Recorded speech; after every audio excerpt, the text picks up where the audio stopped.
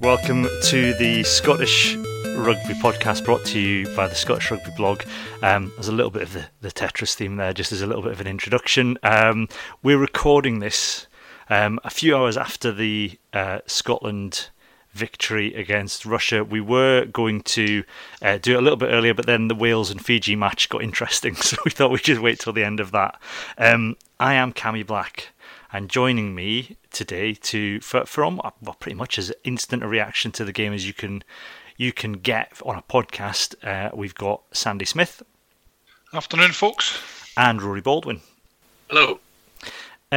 You can get in touch with us on Twitter at ScotRugbyBlog or at Cammy Black. We're on email, podcast at scottishrugbyblog.co.uk. The main thing to do, though, is check out the blog, scottishrugbyblog.co.uk, where we've got all our match previews, reviews, opinion bits about the World Cup and Scottish rugby in general. You can also read Sandy's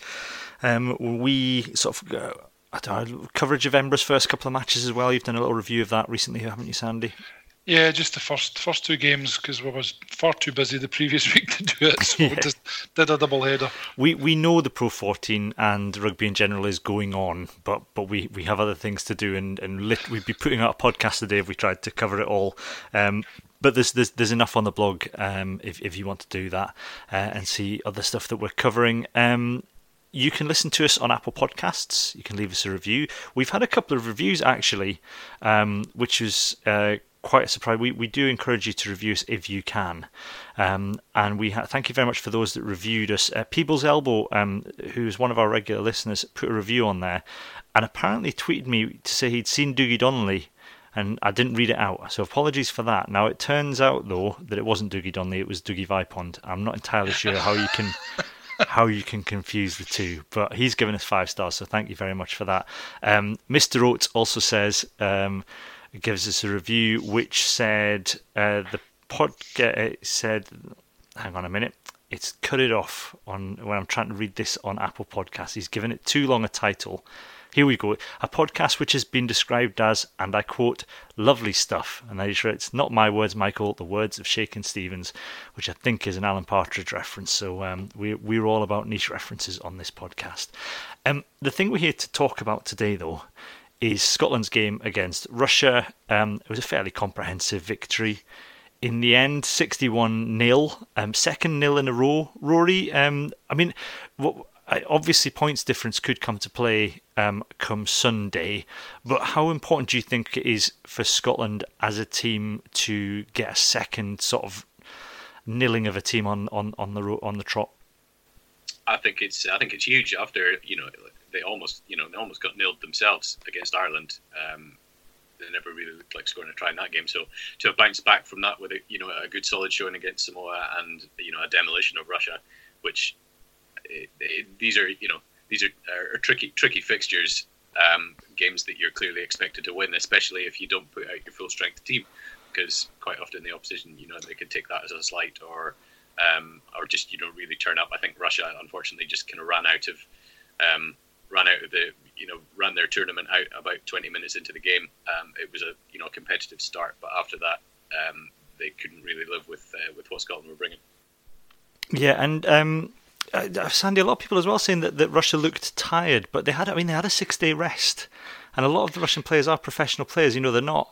We're not talking about a team of farmers here who've turned up for, to see how well they go against the big teams. They had a reasonable rest after the Ireland game, and a lot of them play rugby professionally. So, maybe Scotland deserve more credit than they're getting outside of Scotland. Yeah, and I don't think Russia themselves would even use that as an excuse. I think they would find that a bit disrespectful. They've probably trained hard like everybody else, and so they've they did their best just on the day. And I think just as simple as this, Scotland were better. Not only is it I think you mentioned the 2 nillings were the only country actually have done this World Cup. So I think you deserve a bit of credit for that. I mean, they're not a top side, clearly, Russia, I think, but we've done what we could be asked to be done, and I think in a professional manner. Yeah, it's were you surprised, Roy, that Scotland racked up 61 points, given the way that sort of Russia had been going in, and maybe Ireland and Ireland and Japan had struggled against them? Maybe Japan because it was the opening game and there was a lot of pressure on them, but certainly Ireland, they had a reasonably strong team. Is 61-0 a surprise, or did Scotland always have that in them, do you think? I think they've always got it in them, but that's the kind of frustration of being a Scotland fan, is we know they've always got it in them against just about anybody, but you so rarely see it. And I think John Barclay kind of alluded to it afterwards when he was speaking on the telly after the game. You can't take these games lightly. You have to base it on what you've seen before as well as what you face. So based on what they'd seen before, they had every expectation Russia would front up and give them a real problem. Ireland, struggled to put them away until the end of the game, and Scotland would have been expecting the very same. The other problem with being Scotland is that the tier 2 nations, you're always the fixture that they look at as a winnable one, and until we keep beating teams like this 61-0, then they're always going to think, oh, we've got a chance against Scotland. They can be a bit flaky. They might not put their full team out against us. So yeah, I think it was good to see. It was good to see them do that. I think probably they were allowed to do that by Russia's defence. It's exactly the sort of game that suits guys like George Horn and Adam Hastings when they've just got, when the defence that they're up against maybe half a yard off the pace. It just gives them that extra time to try things. And the same thing, I suppose, is true of guys like Finn Russell as well. But he doesn't tend to get that time because he's in the bigger fixtures. Yeah. One thing, I was on breakfast radio in New Zealand yesterday, our time, but in the morning their time on the day of the match, and they have it's Radio Sport Breakfast, and they have a betting competition to choose the top try scorer. And before I went on, they kind of asked me who I was predicting, because they had Darcy Graham, Blair Kinghorn, and Tommy Seymour as their three names. And I suggest I'll let you listen in, because this was my prediction, and we'll see how this goes. Kemi Black is on the show with us, Scottish Rugby blog and Scottish Rugby podcast host. Hey, Kemi, thank you for joining us. We need your intelligence here. Well, I do, specifically. We're doing the TAB Try Times scoring competition, and we're all competing here in the studio, and it's my turn to pick. And I've drawn Scotland out for tonight's game. I need a try scorer, a guaranteed try scorer. Now, I've got a couple that are favourites, that being Darcy Graham, Tommy Seymour, and Blair Kinghorn. I'm going to be honest with you. I know none of these players. I need your help. Does George Horn score? He comes in at $1.91, and he's a bit better than the rest of them. Is he a good scoring option? He's a really good scoring option. George Horn scores tries for fun. Nice. He's absolutely got the skills. He will snipe around rucks all day long. He will back himself to score tries. I'm surprised he's got such long odds. He's Glasgow Warriors' top try scorer last season. I would back him all the way. Darcy Graham, maybe a safer bet, but if you can get those odds on George Horn, I'd back him. I'm going to rubbish your name if you're wrong, though, mate. Be honest, Cam. You won't be invited back, Cammy, if you get this one wrong. Yeah.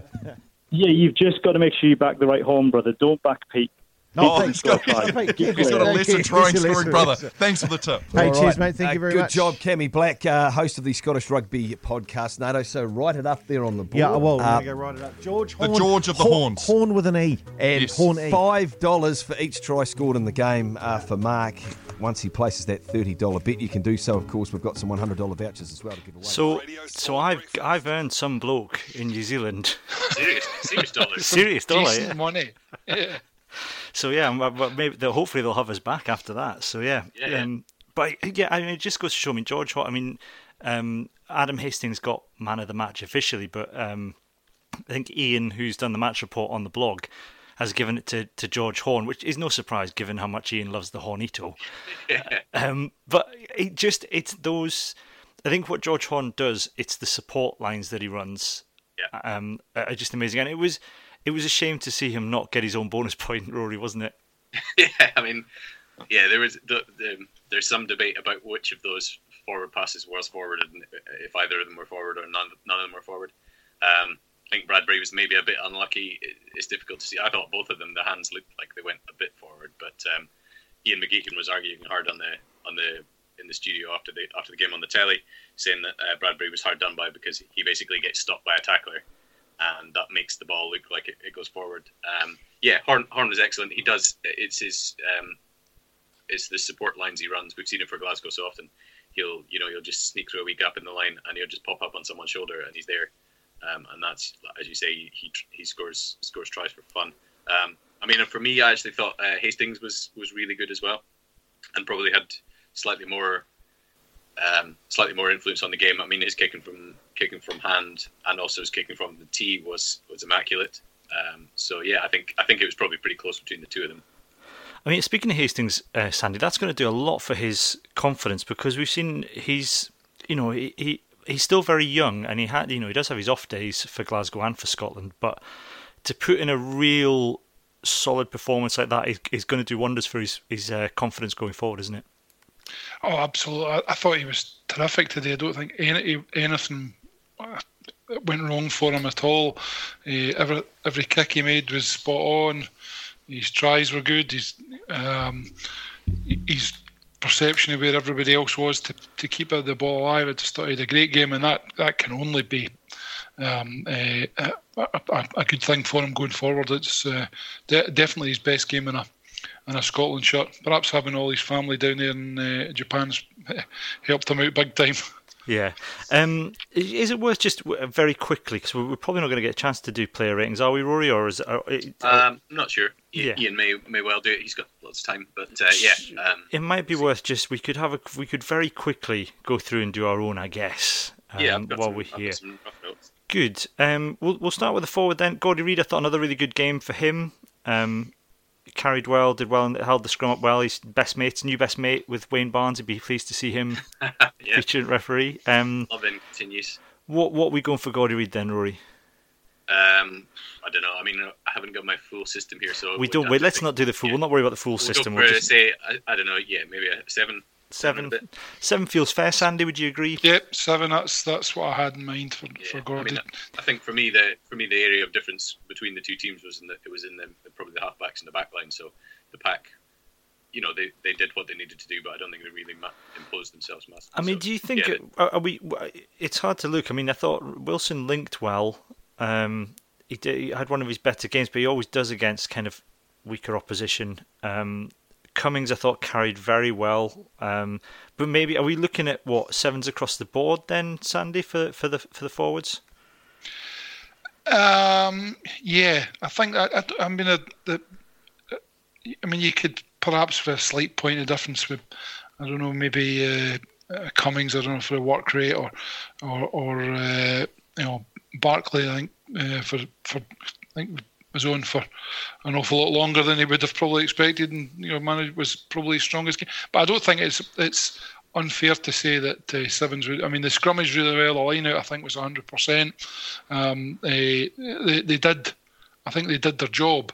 But nothing that really sticks out in it as on particularly for individuals. So yeah. I mean, I think Brown was good, but he was only on for half an hour. 30 minutes. It technically works out. I think lineouts on the ESPN stats, which may be updated because sometimes we're just after the game, has them at 88%, but that's because they only had 9, so it was 8 out of 9, so they lost 1. I can't remember when that was though. I can't think. Yeah, we lost the lineout according to the official stats. Sure. Who knows? Maybe somebody's miscounted or something. The big thing though was the tackles. I mean, they only were required to make 98, and they made 95 of them. I mean, that's been downgraded. It was at 98% when I looked 5 minutes ago, and they've now put in 97%. So someone's obviously going back through the game and marked somebody down. But that's good to see, isn't it? As well, that kind of defence going into the game against Japan, Sandy. Yeah, and I think that was probably, it's great to see running tries and all the fantastic action. But I think that given that some of our issues in the past and the things that people have picked up on and moaned about have been the defence to nil Russia and keep, and really it wasn't like it was just a lucky that they were nil. They just never got a look in, to be honest. And it was a fairly outstanding defensive set from everybody. And they've scored other tries, not many, but they have.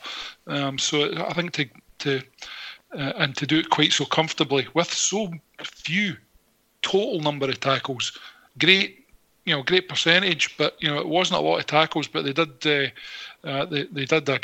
job there and very soundly. So, like you said, then Roy, the halfbacks were the point of difference, really. Not in terms of the opposition, but in terms of the overall result. Are we going for two nines for Horn and Hastings?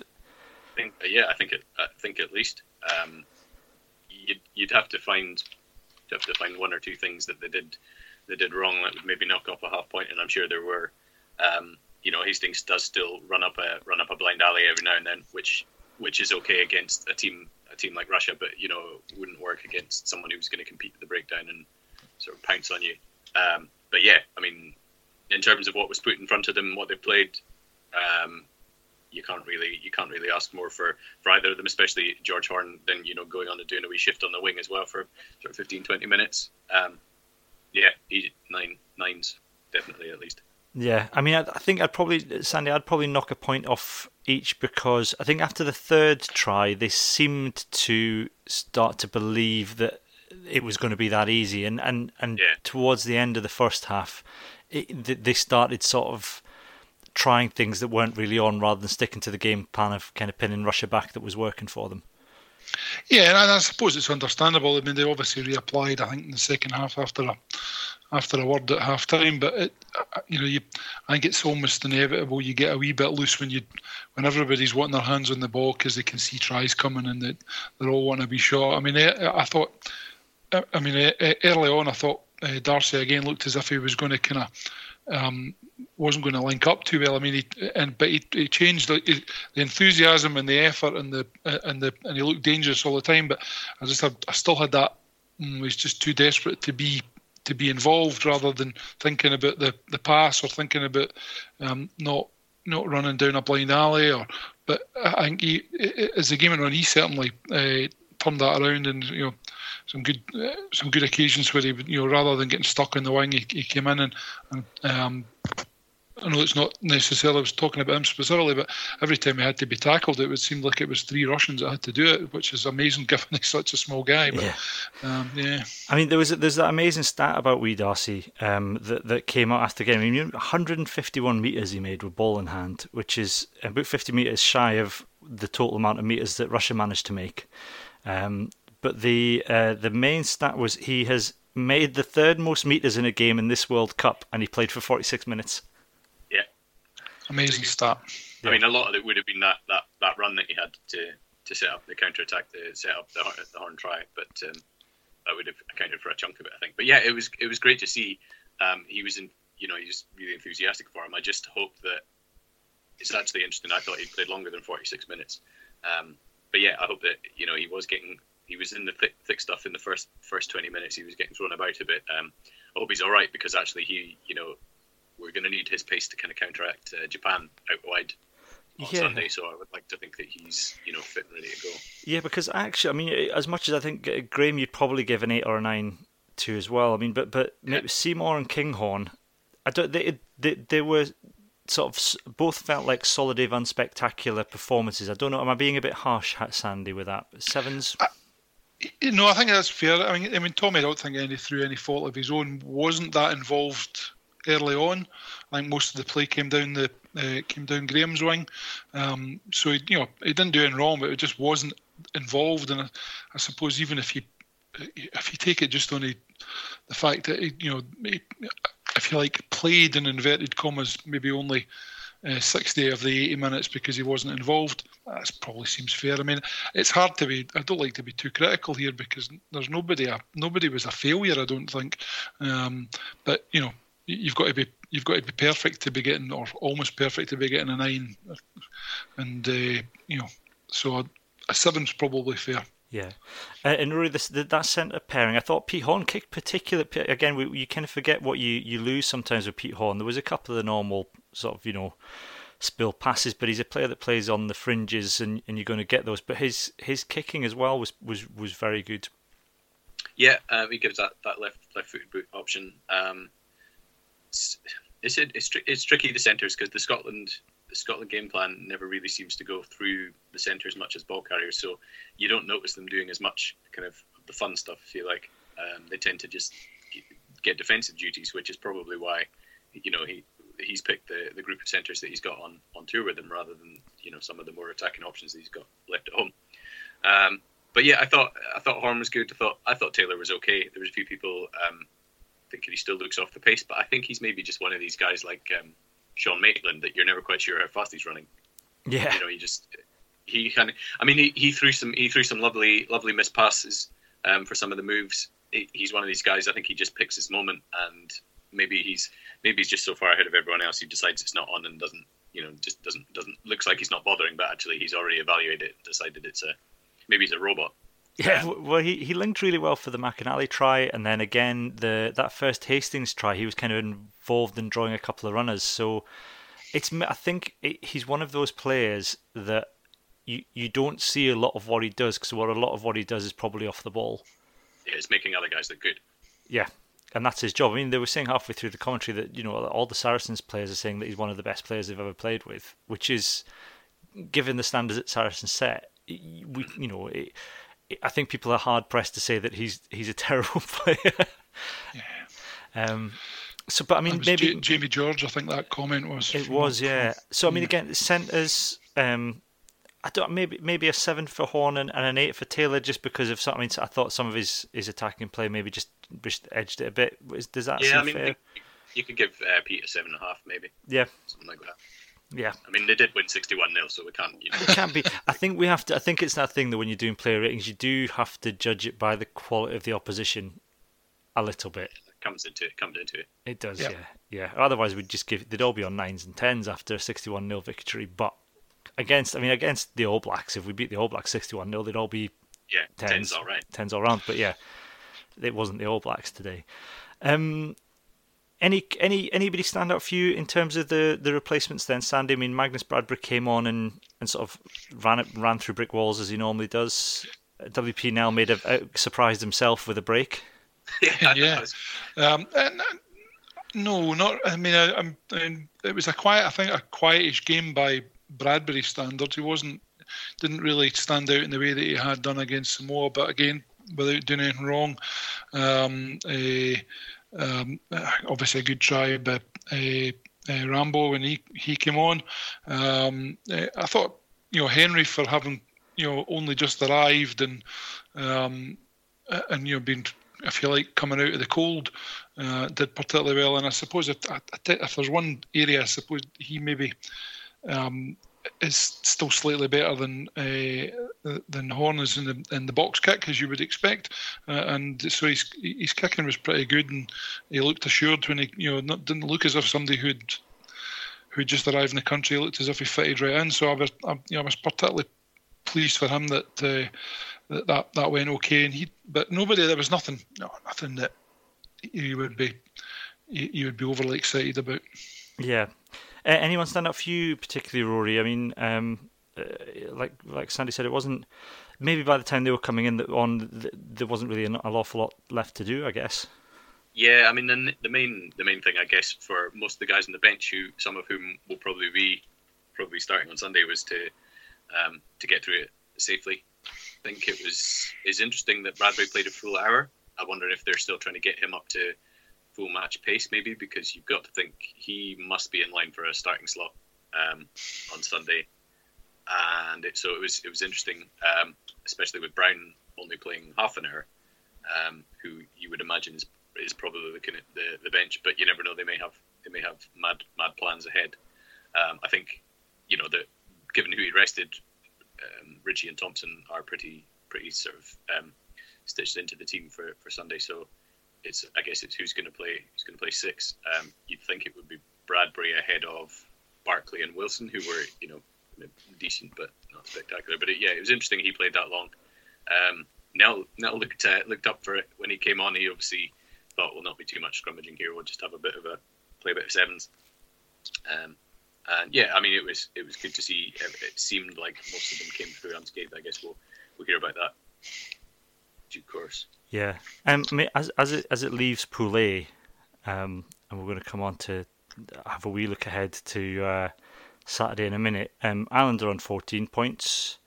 They've got a points difference of plus 46. Japan are on 14 points with plus 46. Ireland are on 11 at plus 52. Scotland after that are on 10 points with plus 71. The way it would work out is if Ireland don't get a bonus point win against Samoa, they end up on 15. If Scotland get a bonus point and Japan say get a losing bonus point, then you've got 3 teams on 15. Everyone's beat everybody, so it comes to points difference. So that Scotland run-up score against Russia was very important. Conversely, if Ireland get the bonus point win against Samoa, they're through. With Scotland really old, I mean, this is the thing. Going into that game then, Sandy, Scotland can afford to beat Japan now without worrying about a try bonus, so long as they deny them a losing bonus point. Is there? Do you think going into the Japan game then, and Gregor Townsend kind of hinted at it, that they just go and keep the scoreboard ticking over and get the win, or do you think it's important to go for the try bonus? No, I think your former statement is the one. At the end of the day, if you're 15 up and you take a penalty, go 18 up or 21 up, I think that puts pressure on the opposition to have to come out and play. And if that's making them play differently in order because they're falling behind, then it opens up more opportunity, hopefully for broken play and for tries off turnover. So I think I know this was something that was question that was sort of asked about Hogg's drop goal when we were already fairly well ahead against Samoa, but I think that's exactly what that did. Is it opened the game up a bit. Samoa had no choice but to be a bit more gung ho, and the tries eventually came as a result of it. And I think that's the same with Japan. I think to go into it thinking that right, we need to get 4 tries from the word go and playing that way and not taking points when they're on the offer, I think you're only asking for trouble in it, and you might end up losing the game if you're not playing in the correct fashion that builds a score in the traditional way. So I would definitely go with just take it as it comes, and hopefully the tries will come naturally if we actually get a few scores on the scoreboard of any kind. Yeah. As we are recording this, there are reports coming out of French media that the Scotland-Japan game is going to be cancelled because they cannot find an alternative location for them at this stage. That's unconfirmed, I have to say.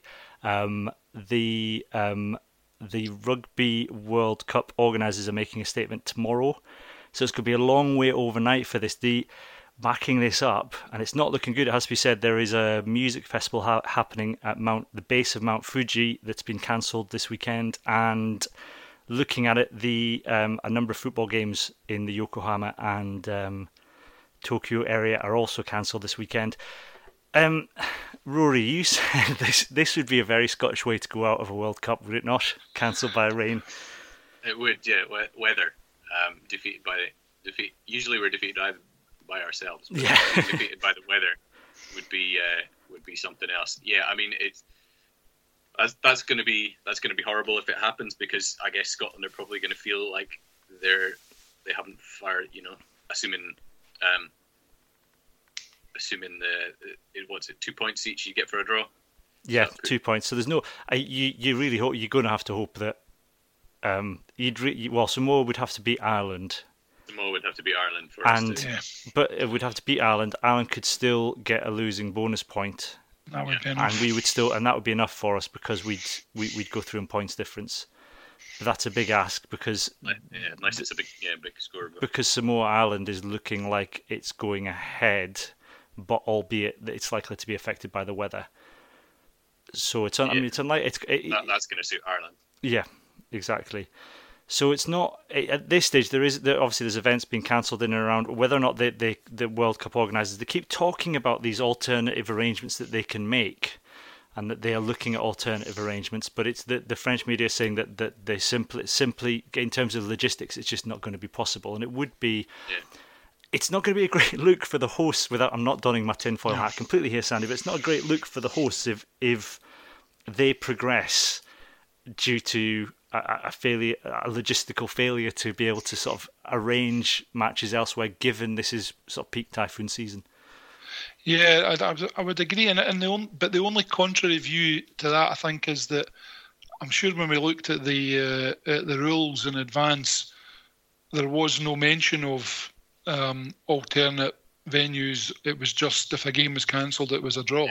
Yeah. So, I mean, whilst it would be, at this stage it would be annoying and beyond annoying if that was how we went out. Are they now going to change the rules or add to the rules just because it's Japan? I don't think either of those things are a particularly great look, to be honest. Albeit, from a Scotland point of view, you would want it to happen because it gives us a decent chance to progress. But I would like to have seen that written into the rules at the beginning. Yeah, and I suppose what we've said before, and it's something that Scotland are going to have to face up to, is given the way that we played against Ireland, Rory, we really ought not to have been in this position in the first place, I guess. Yeah, I mean, even a losing bonus point would put us level on points with Ireland at the moment, and then things would be looking a bit rosier. Yeah, it'll be absolutely gutting if it happens, and yeah, it's not going to be a great look if the organisers or the host nation are sort of seen to effectively get a bye into the quarterfinals. Yeah, it'd be one for question of sport. Yeah, it's one for future pub quizzes. Pub quizzes. Yeah. But yeah, if that is the case, it's tricky because obviously you could probably reschedule it, find a pitch and play it, but there'd probably be nobody watching it because the transport infrastructure is presumably going to be affected by the weather. The fans, you've got to tell all the fans that they have to go somewhere else, and presumably you're going to have to go a decent distance away to get away from this thing, which the last time I saw it on a weather map was about the size of Japan. So yeah, logistically you can see why it's a nightmare. So there's all the infrastructure as well. The food trucks, the police. You can see it would be tricky to move it, but you can see even on the tweet that I think you're referring to, Cami, there's a few people saying they're out in Japan and they've been told they're just take precautions at this stage. There's no kind of firm news as to where it's going to go. Somebody said that according to the World Rugby protocols, no decision will be made until Thursday. So I guess we've got there's a wee while till we know for definite. But I would imagine this news coming out might force them to make a decision one way or the other. Yeah. I mean, for Japan, they're going to want to play the game as well. I mean, I imagine they'll be less fussed about getting in, but at the same time, they'd want to play the game in front of their fans and actually get their own merit, I would think. Yeah, I guess it's like we were saying when we were joking. I think Alan and I were joking on the preview podcast about the Ireland match being called off when that was looking likely that you wouldn't want to progress as a team in those. Well, you'd be happy enough to progress, but you wouldn't necessarily want to progress in those circumstances because, I think it was you that made the comment on our little group chat, Rory, is that you don't want to go through based on 2 penalty tries in a cancelled match. So it's maybe we'll see. Watch this space, I guess. Presumably there'll be news overnight out of Japan, so we'll all be frantically waking up at 3 a.m, refreshing our phones to see what the announcement's been. So watch this space. We'll move on now. We've covered the match, I think, as much as we can do. And we'll move on, and we'll just. We're not going to look at our fantasy league mainly because I can't understand it. We'll maybe do a roundup after the Japan game if that goes ahead. I'm still doing awfully bad. Yeah, I'm doing terribly as well. I'm changing Likewise. My players at all the wrong time. So we'll do a wee roundup of that when we do a review of the Japan game. But for the meantime, we will finish with this.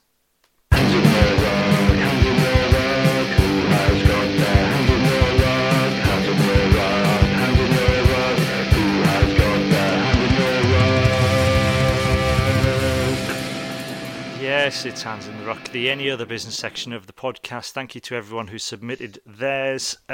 Rory, I'll start with you. What's your Hands in the Ruck? And then I'll read a few listeners' ones out.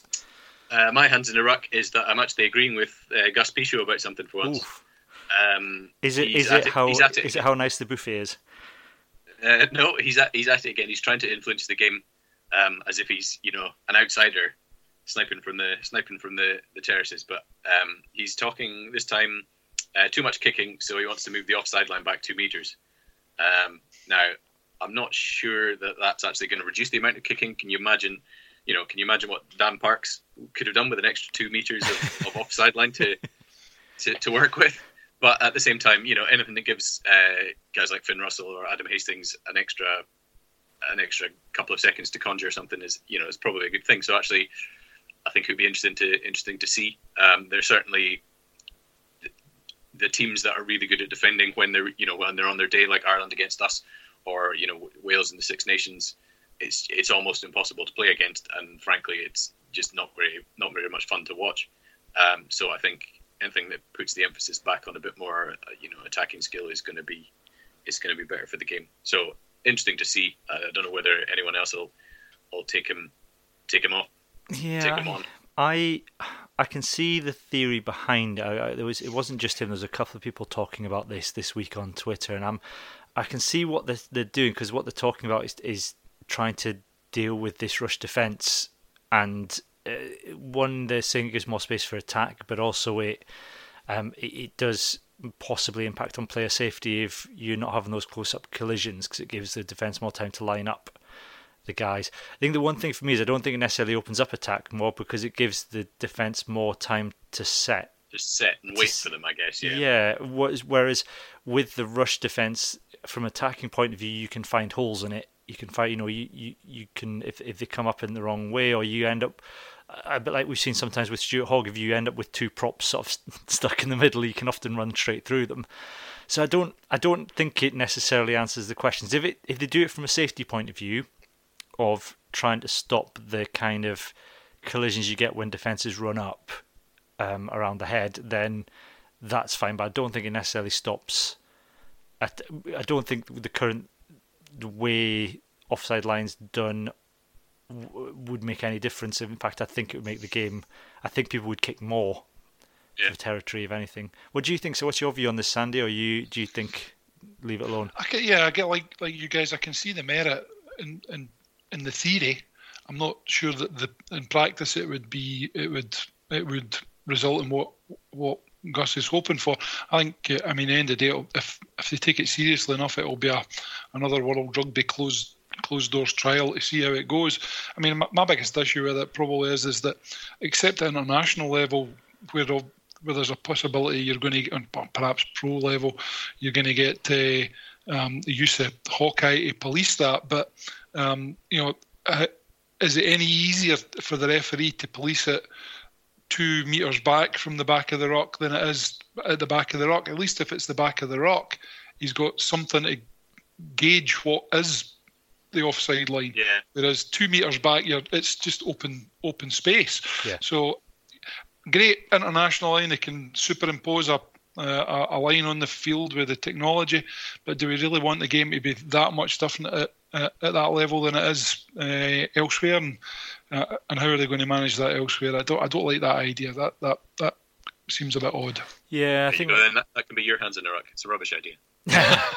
Well, I guess my thing is that I know from speaking to my brother, who has played, that some of the changes to the laws that came down, particularly in the scrum, were aimed at dealing with things that were happening at international level, but weren't necessarily an issue, in the club game lower down. I think when they kind of brought back hooking, a lot of people at lower level were like, we've always been, we've never stopped. So yeah, it'd be interesting to see what happens with that. But yeah, like you said, Sandy, I agree with you. It's how you police that at lower levels, other than with a second referee, and we're struggling for referees anyway. Is what's your Hands in the Ruck then, Sandy? Well, it's actually just on a personal level. I was actually watching the game this morning. I'm off on holiday. In order to be able to watch rugby, and somebody from my office phoned me asking for a shift swap with 10 minutes to go.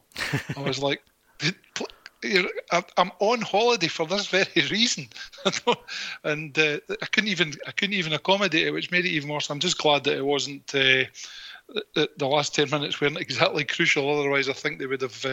They might not have had such a pleasant phone call, to be honest. So yeah, that, and I don't know if you saw today that David Barnes was tweeting about the SRU sending the lawyers round to Aristotle's blogspot page. Yeah, for they're not happy about the way he refers to the management at the SRU and sick their lawyers on him, which I thought was a bit unnecessary. But there you go. Yeah.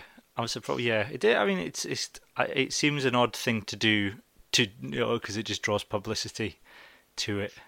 But yeah, that was interesting. Certainly, it's a bit off, given it wasn't. It was all the things. Please stop calling someone a nickname. I think. Yeah.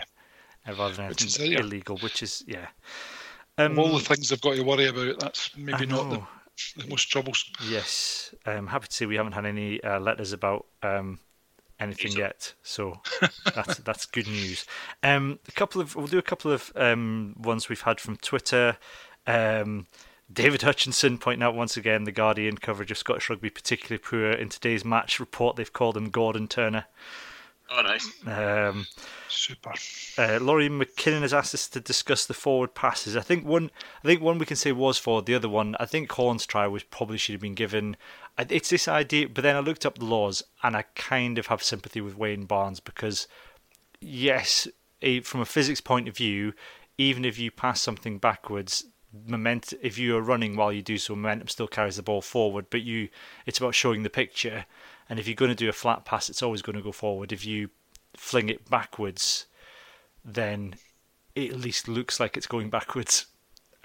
So I kind of think that maybe that's something that Scotland will have to look at if they're playing this fast game. You can't have runners coming up for flat passes.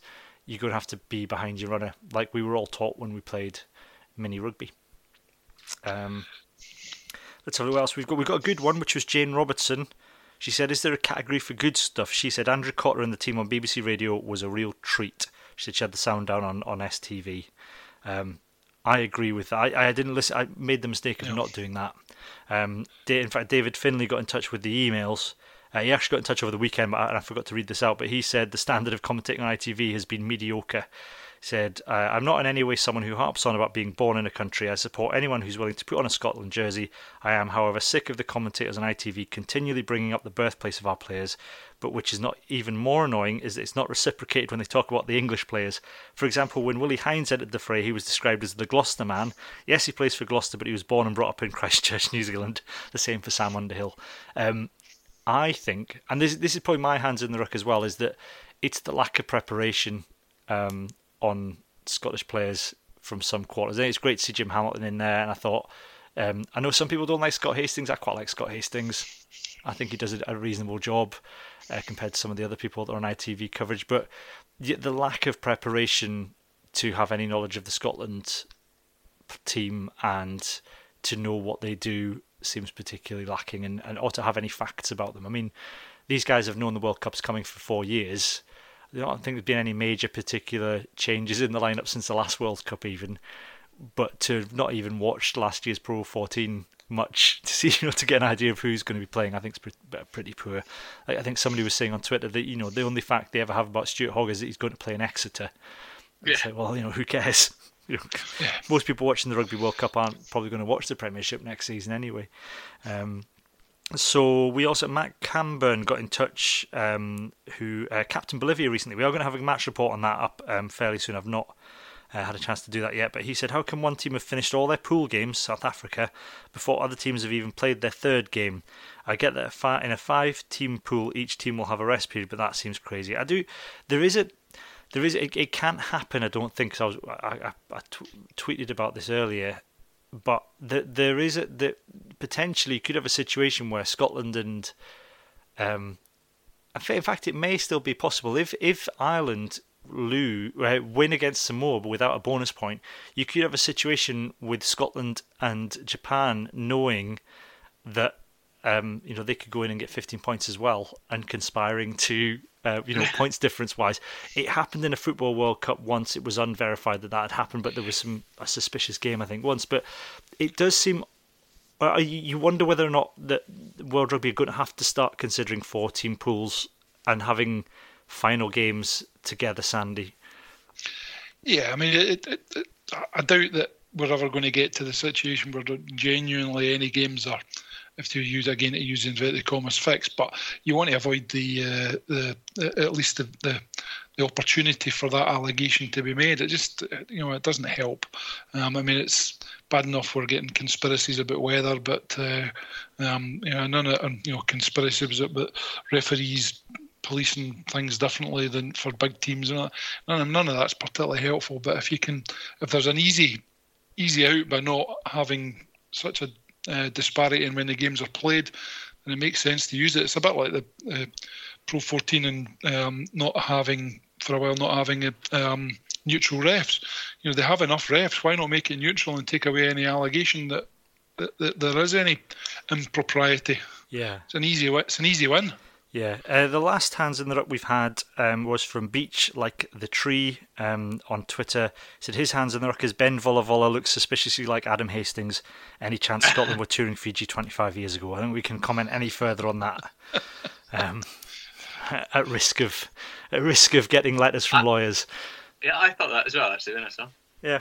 So who knows? Maybe a long distance relationship or long distance long distance cousins or something, twice removed. Who knows?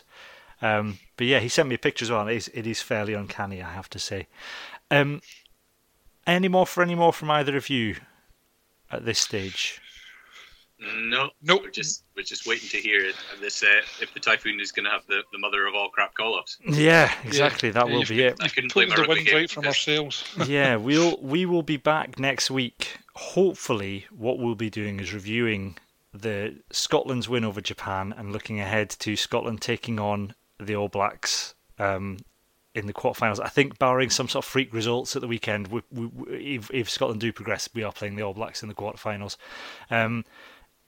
We hope what we're not doing next week is carrying out a review of Scotland's World Cup, which could happen depending on the result. And talking about the weather, yeah, an entire podcast. Maybe we'll get a meteorologist on. Or maybe some sort of Matt Brother's an emergency planner. Maybe I'll ask him on to talk about what logistics he should put in place for things like this. Get him to come and give us a speech about that or something. For the meantime, though, touch wood, everything is fine tomorrow. Keep your eyes on social media.